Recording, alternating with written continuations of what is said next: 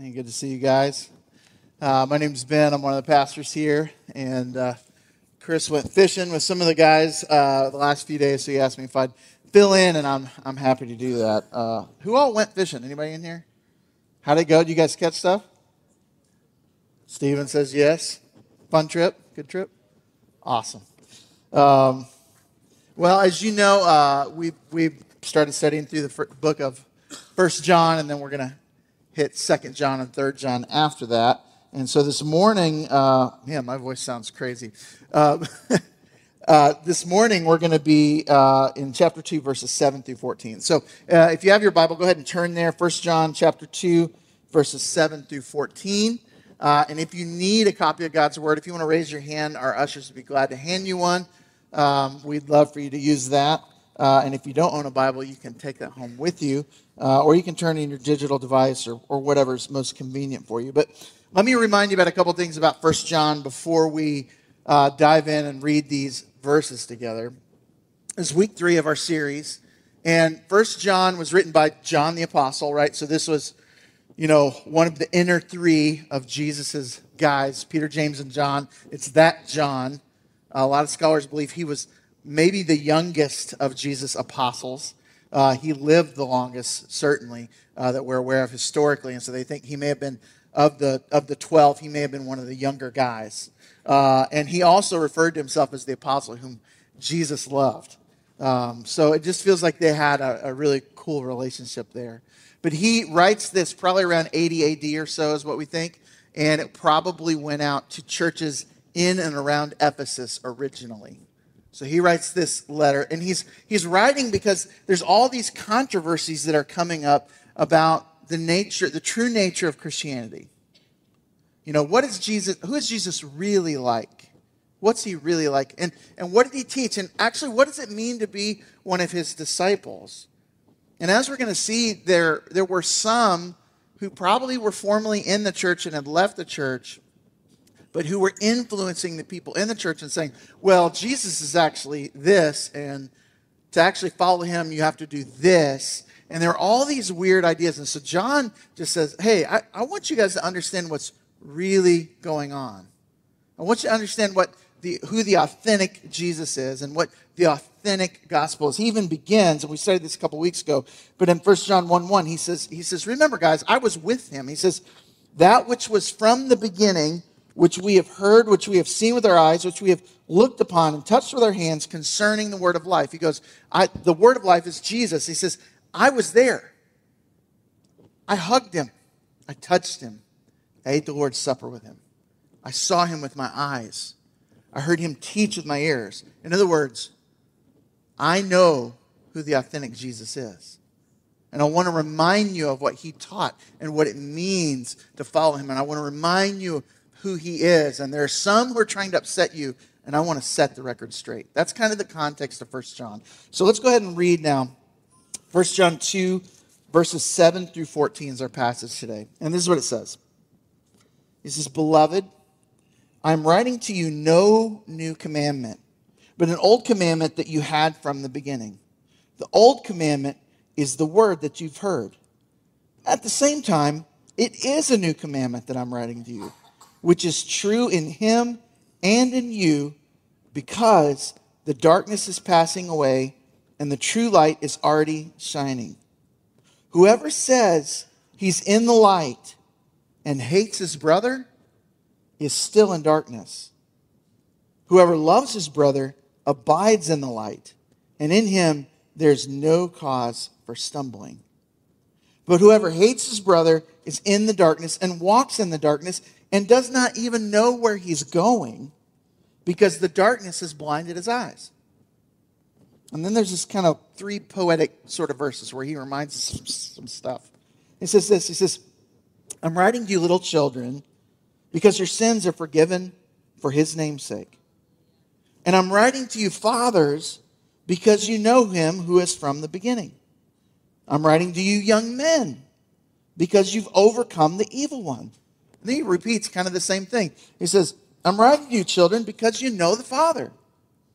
And I write to you, fathers, because you know him who is from the beginning. And I write to you, young men, because you are strong and the word of God abides in you, and you have overcome the evil one. This is God's word. Let's pray and ask him to help us.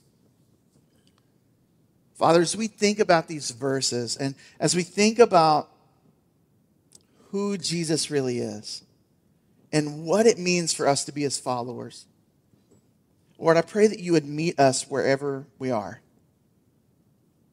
Lord, maybe there's some in here today who are struggling with faith, and I pray that you would join them in that struggle and reassure their faith. Lord, maybe there's some in here today who are suffering, and you know what that's all about. And I pray that you'd meet them in their suffering and give them peace and strength.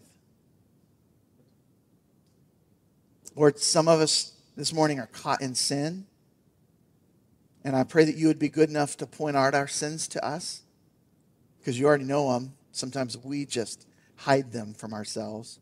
But point out our sins to us, convict us, and help us to confess and repent of those sins, and bring us near again to Jesus. And Father, more than anything, would you just make your love very present and felt to all of us in this room today.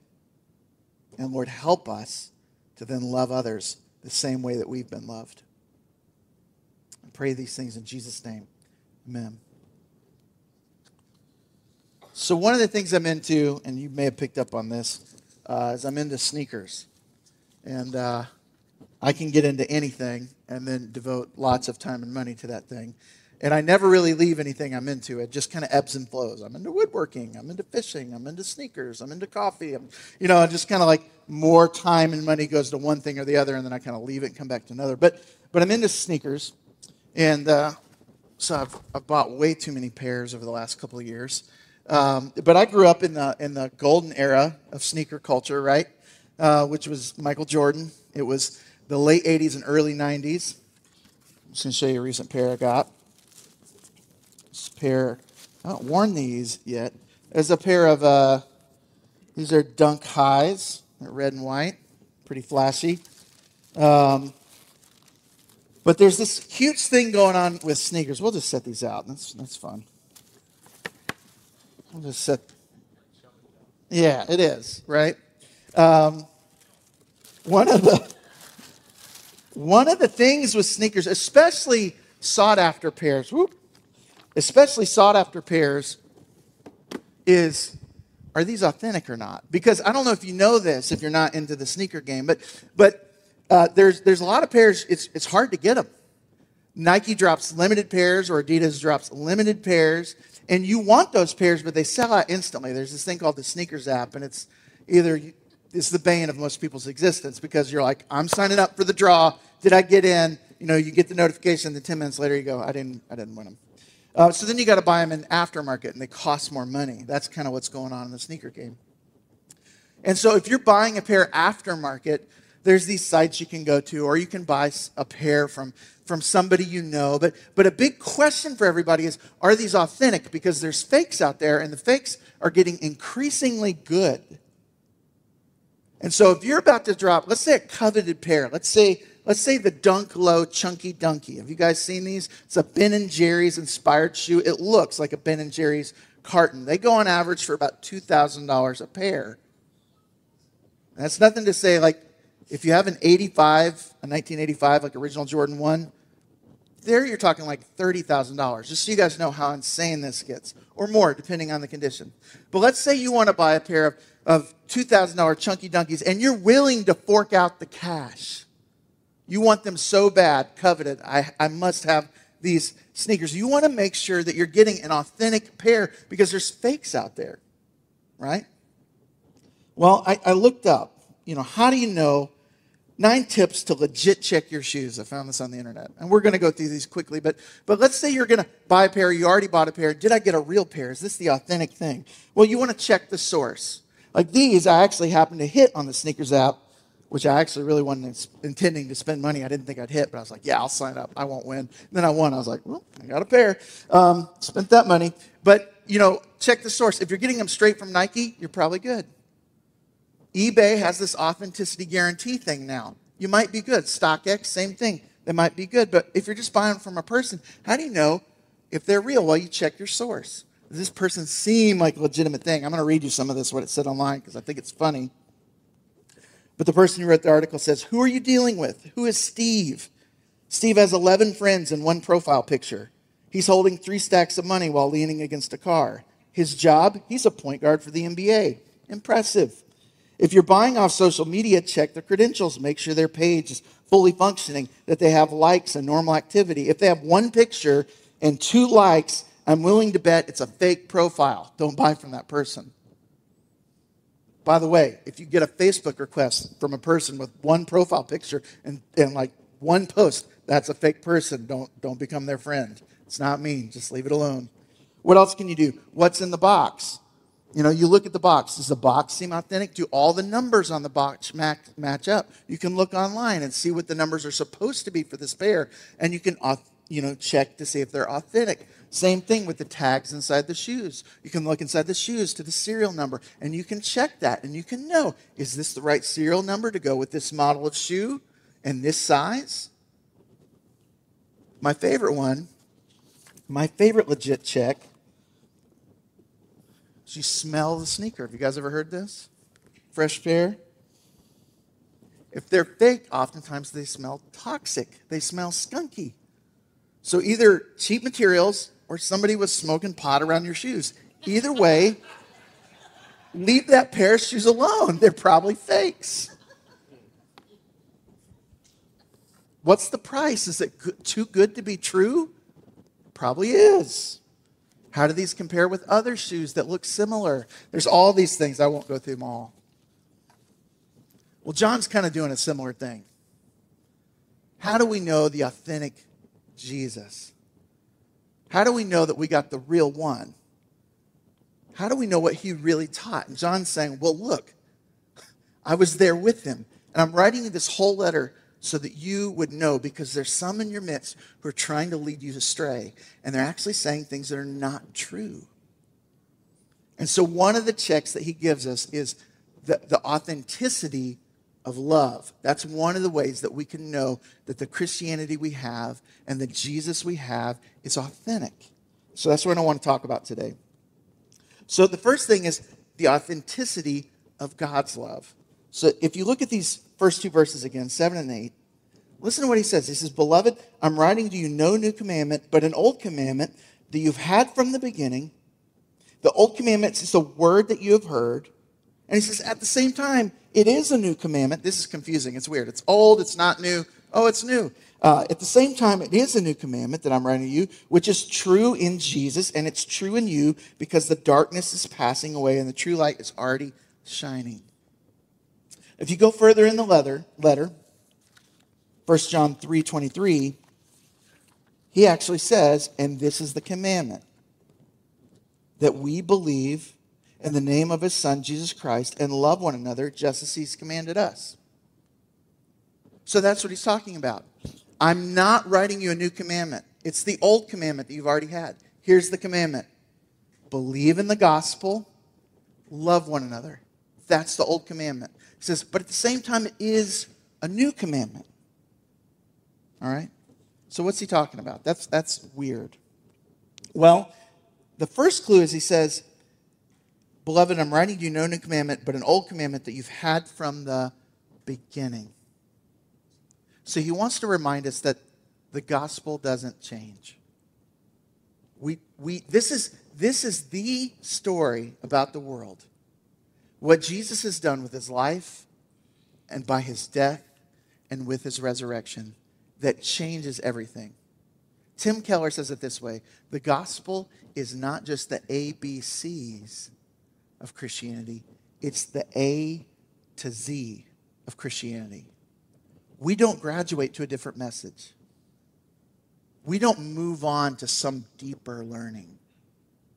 We just understand the gospel in a deeper and deeper way as we think about the fact that we are saved only by God's sheer grace, that Jesus has done all the hard work for us, and that he gives us his righteousness, and he takes our sin, and he bears the punishment for our sin so we don't have to, and then gives us his love and his righteousness, and he puts it on him, on us. And he rose from the dead to give us new resurrection life. That's the message we've had from the beginning. And John says, don't move past it. What you've heard from the beginning, the commandment to believe that gospel, and then that gospel transforms you so that you love other people. That's the old commandment. But then he says something even weirder. He says, but it is a new commandment. What does he mean by that? Well, if you remember, Jesus actually said, a new commandment I give to you, that you love one another. By this, all people will know that you're my disciples, if you love one another. So maybe he's referring to that. But there's another clue in the text, and this is the other clue, verse 8. At the same time, it is a new commandment that I'm writing to you, which is true in him, and it's true in you, because, listen to the because the darkness is passing away, and the true light is already shining. I think that's the clue to what he means by this old new thing. You see, something happened when Jesus came. He inaugurated the kingdom of God. The old way of the world began to pass away, and the new way of the world began to dawn. Jesus tells us the parable of the mustard seed to demonstrate this. He says, and I'll read it to you. He says, he put another parable before them, Matthew 13, saying, the kingdom of heaven is like a grain of a mustard seed that a man took and sowed in his field. It is the smallest of all the seeds, but when it has grown, it is larger than all the garden plants and becomes a tree, so that the birds of the air come and make nests in its branches. Then he tells a second little parable. It's just like it. He told them another parable. The kingdom of heaven is like leaven that a woman took and hid in 3 measures of flour till it was all leavened. Both those parables demonstrate this point. With Jesus, the kingdom of God was inaugurated, and it's been growing. So it's a mustard seed that was small, but it's getting bigger and bigger and bigger until it's a tree that covers everything. It's like leaven that was in this little bit of dough, but then the leaven spreads until all of the dough is leavened. When Jesus came to earth, he even told the crowds one day, he says, if I cast out demons by the Spirit of God, then the kingdom of heaven has come upon you. He says, it's here with me, and it's growing. It's changing. Now think about how crazy this is. That's what John means. The darkness is passing away. The true light is shining. Why? Because Jesus came and he defeated death and darkness, and it's passing away, and the new true light is shining. But it doesn't happen all at once. The old way is still overlapping with the new way. The old way is passing away. The new way is coming, but it doesn't just happen in a second. They overlap. So that's why our world still seems to be upside down. It still seems to be crazy. It is still filled with sin. And at the same time, that darkness is defeated, and Jesus is reigning, and he's putting back all things right. And that is the true light that's shining. Does that make sense? What does this have to do with love? I don't know where you guys are. I'm reading through our Bible reading plan. This is church. And so I read some of these stories in the Old Testament. You guys feel like this? And you're like, what in the heck is this about? What kind of God is this describing? And sometimes you're confused. And you're like, is the God of the Old Testament the same as the God of the New Testament? Sometimes doesn't feel like he is. But that's a misperception. The God of the Old Testament is both fiercely serious about sin and fiercely loving. And the God of the New Testament will send all those who are unrepentant to hell. He's fiercely serious about sin. And yet Jesus is the perfect picture of how much God loves us. And when Jesus came and inaugurated the kingdom, the commandment to love one another was new in the sense that this is that Jesus showed us. Here's how Hebrews says it, just so I don't screw it up. But Hebrews 1, God says, long ago, at many times and in many ways, God spoke to our fathers by the prophets. But in these last days, he has spoken to us by his Son, whom he appointed the heir of all things, through whom also he created the world. He, that's Jesus, listen to this, verse 3, Jesus is the radiance of the glory of God and the exact imprint of his nature, and he upholds the universe by the word of his power. After making purification for sins, he sat down at the right hand of the Majesty on high, having become as much superior to the angels as the name he has inherited is more excellent than theirs. What does all that mean? Jesus is the most pure, unadulterated picture to us of how much God loves us. So when we read some of these stories and we go, this doesn't seem, is that really whose God is like? Yes, it is. But if we're confused at the end, we just look to Jesus and we see that he is the epitome of love. And we're reminded that's what God's like. His love is authentic. So if you are doubting, you remember that Jesus encourages us not to doubt, but he actually met Thomas in the middle of his doubt. He didn't shove Thomas to the side. He said, here, I know it's hard.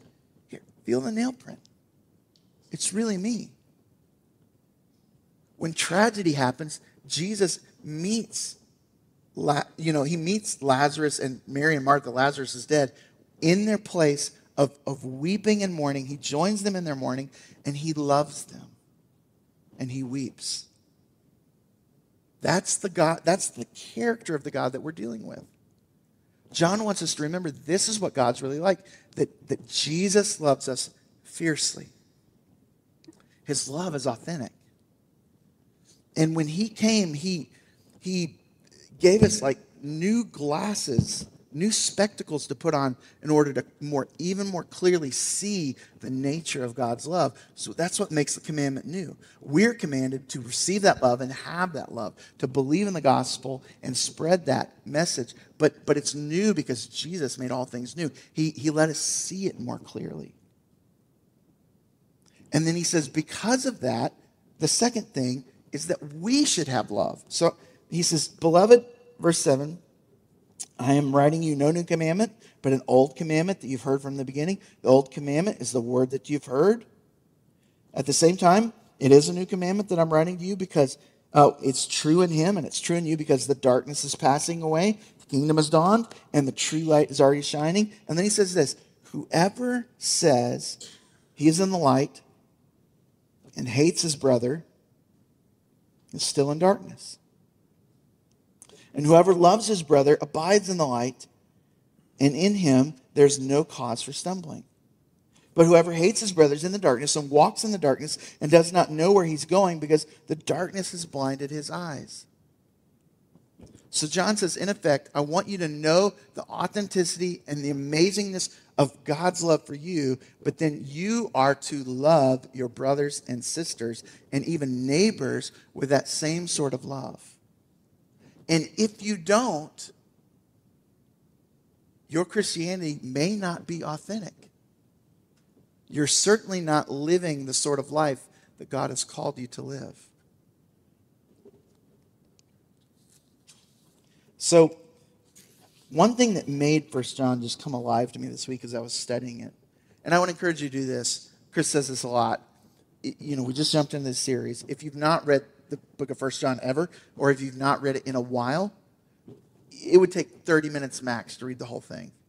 And there's something to reading through a whole book in one sitting because it just kind of helps you gain the whole context as a whole and go, oh, and you begin to see things that you didn't see before. And so if you've not done that yet with 1 John or recently, I would encourage you just maybe today, sit down for 20, 30 minutes, read through the whole letter. And then just kind of, it'll just kind of make even more sense as we do this. But one of the things that made it come alive to me this week as I was reading and studying is that you can see what this splinter group was teaching by just paying attention to certain words that John uses.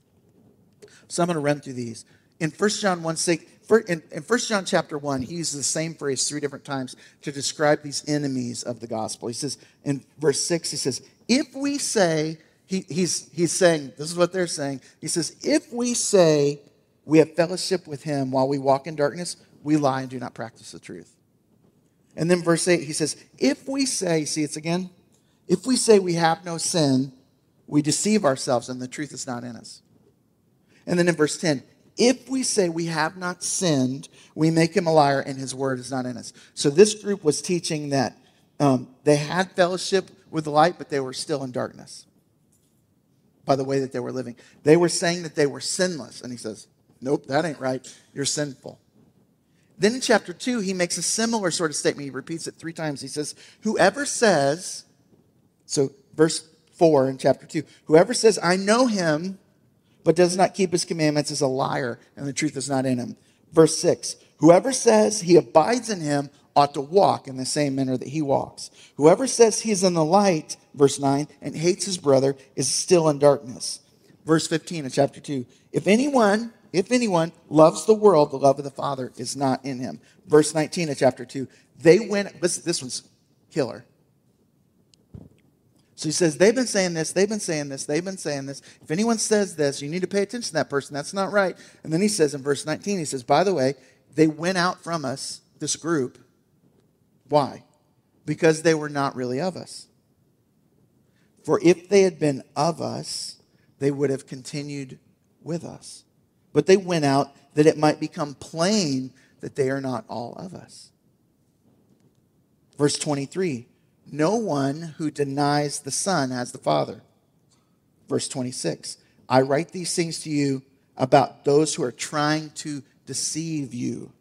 Chapter 3, verse 4, everyone who makes a practice of sinning also practices lawlessness. Sin is lawlessness.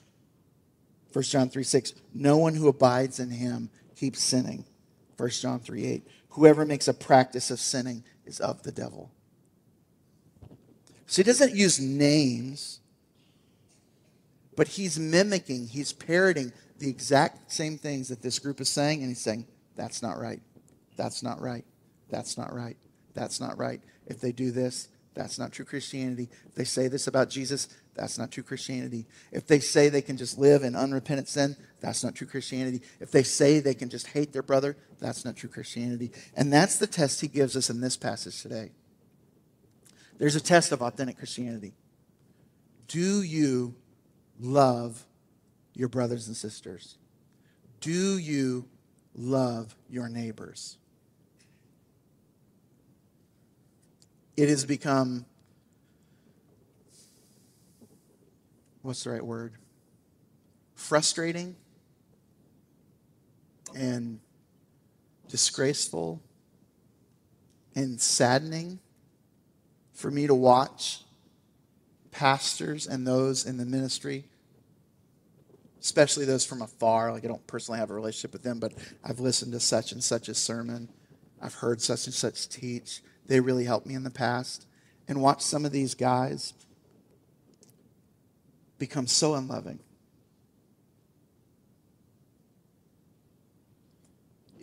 One pastor out in California told Beth Moore that she should go home. She teaches the word. She believes the word. And it's like he's become so anti-woman. I'm not talking about a pastor. I'm talking about somebody teaching. If you followed her ministry, you know what her ministry is like. It's marked by godliness. So she should go home and sit down. And there's example after example after example I could give you of men that I have followed in ministry whom I used to be greatly benefited from, who are just the biggest jerks. And based on 1 John 2, I just have to step back and go, is this even Christianity?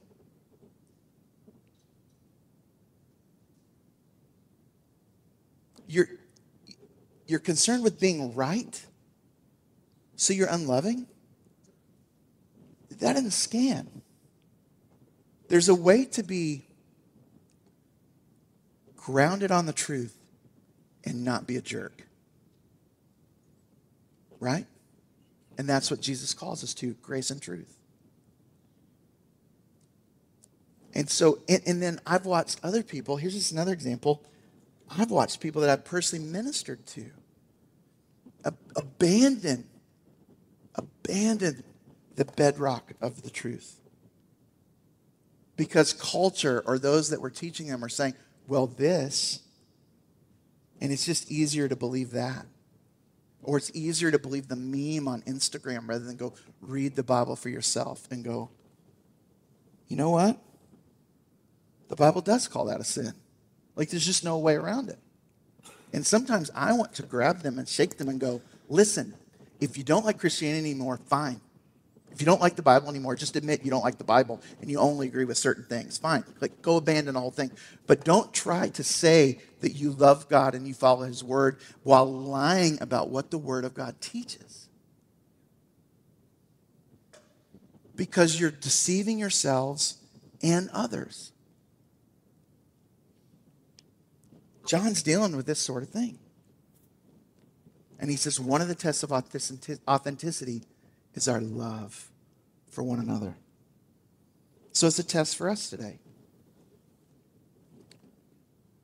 Do you love one another?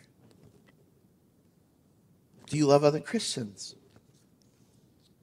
Do you love your neighbors? Do you love those with whom you disagree politically? Do you love each other on social media?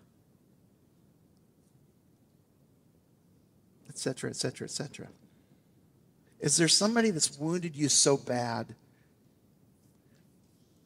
that you refuse to forgive them? I'm not saying trust them. They wounded you. You shouldn't trust them. But is there unforgiveness in our hearts where we say, I hate that person? I mean, I struggle with this.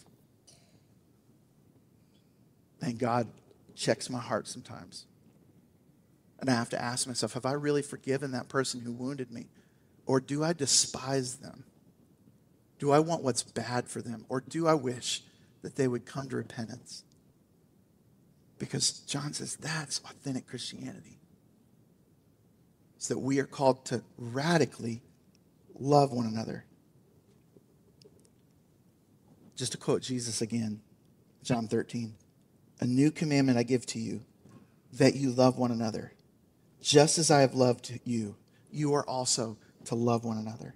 By this, all people will know that you are my disciples, if you love one another. This little poetic thing at the end, that's the third point of my sermon, I think it's just John reminding us of what the gospel has already accomplished in us and how it empowers us to do what he just commanded. So he says, God has authentic love. We're commanded to have authentic love. And by the way, if that's hard, I want to remind you of all the things that the gospel has done in you and how it can empower you, how my spirit can empower you to do what I'm commanding here, right here. So he says, children. And commentators argue about whether children means children in the church or he's calling us all children, because throughout the letter he calls us all children. So maybe he's addressing everybody here, but he says, I'm writing to you, little children, because, either way it's true, your sins have been forgiven. And he says, I'm writing to you fathers, and maybe he means the older part of the congregation at this point. He says, I'm writing to you fathers and mothers because you know Jesus, who's from the beginning. And I want you to keep abiding in him that you've always known. Nothing has changed. He's the beginning and the end. He's the same yesterday, today, and forever. Jesus, the gospel, it has not changed. And I want you to abide in him and remember him because you know him. And then he says, and I want you to remember young men, young women, the younger folks in the church. I want you to remember that you have defeated sin. How does he say it? He says, because you have overcome the evil one. And so you've overcome him, but that doesn't mean it's completely worked out in your life. Like, the victory's been decided, but you need to work that out. And so keep fighting against unloving attitudes. Keep fighting against that sin that pesters you. Put on the full armor of God and fight against it. And so he's reminding us of these things that are true. And he says, out of these things, out of the truth of the gospel, the truth that you are forgiven, and the truth that Jesus does not change, and the truth that you can fight and overcome sin, and that you are strong. Out of the understanding of that, work out love. Work out authentic Christianity. Because that is what it looks like to walk with Jesus. And so I just want to challenge you as we close. You've heard that saying, that hurt people. Well, loved people love people. And so maybe this morning, maybe as we take communion in a second, you would remember again how deeply God loves you. And maybe you would meditate on that. Because it is as you meditate on that, as you realize how much God has showered his love on you, you can turn around and go, God, it's hard for me to love this person, but would you empower me to love them because I know that's what you've called me to do. I'm a loved person. Father, help me to love people. Let's pray. Father, this is so simple. Love God, love others. This is Christianity 101. And yet, Lord, it's so easy for people to lead us astray not to think that's what it's about, or to think that we can harbor bitterness because we've been hurt, or to think that it's somehow loving to not hold tight to the truth at the same time that you are loving others. And so, Lord, help us. Help us to be a family who's grounded in your truth and filled with your love. And Lord, if there's people here this morning who need to confess sin, and maybe even confess sin one to another, Lord, help us to love one another. Lord, I pray all these things in Jesus' name. Amen.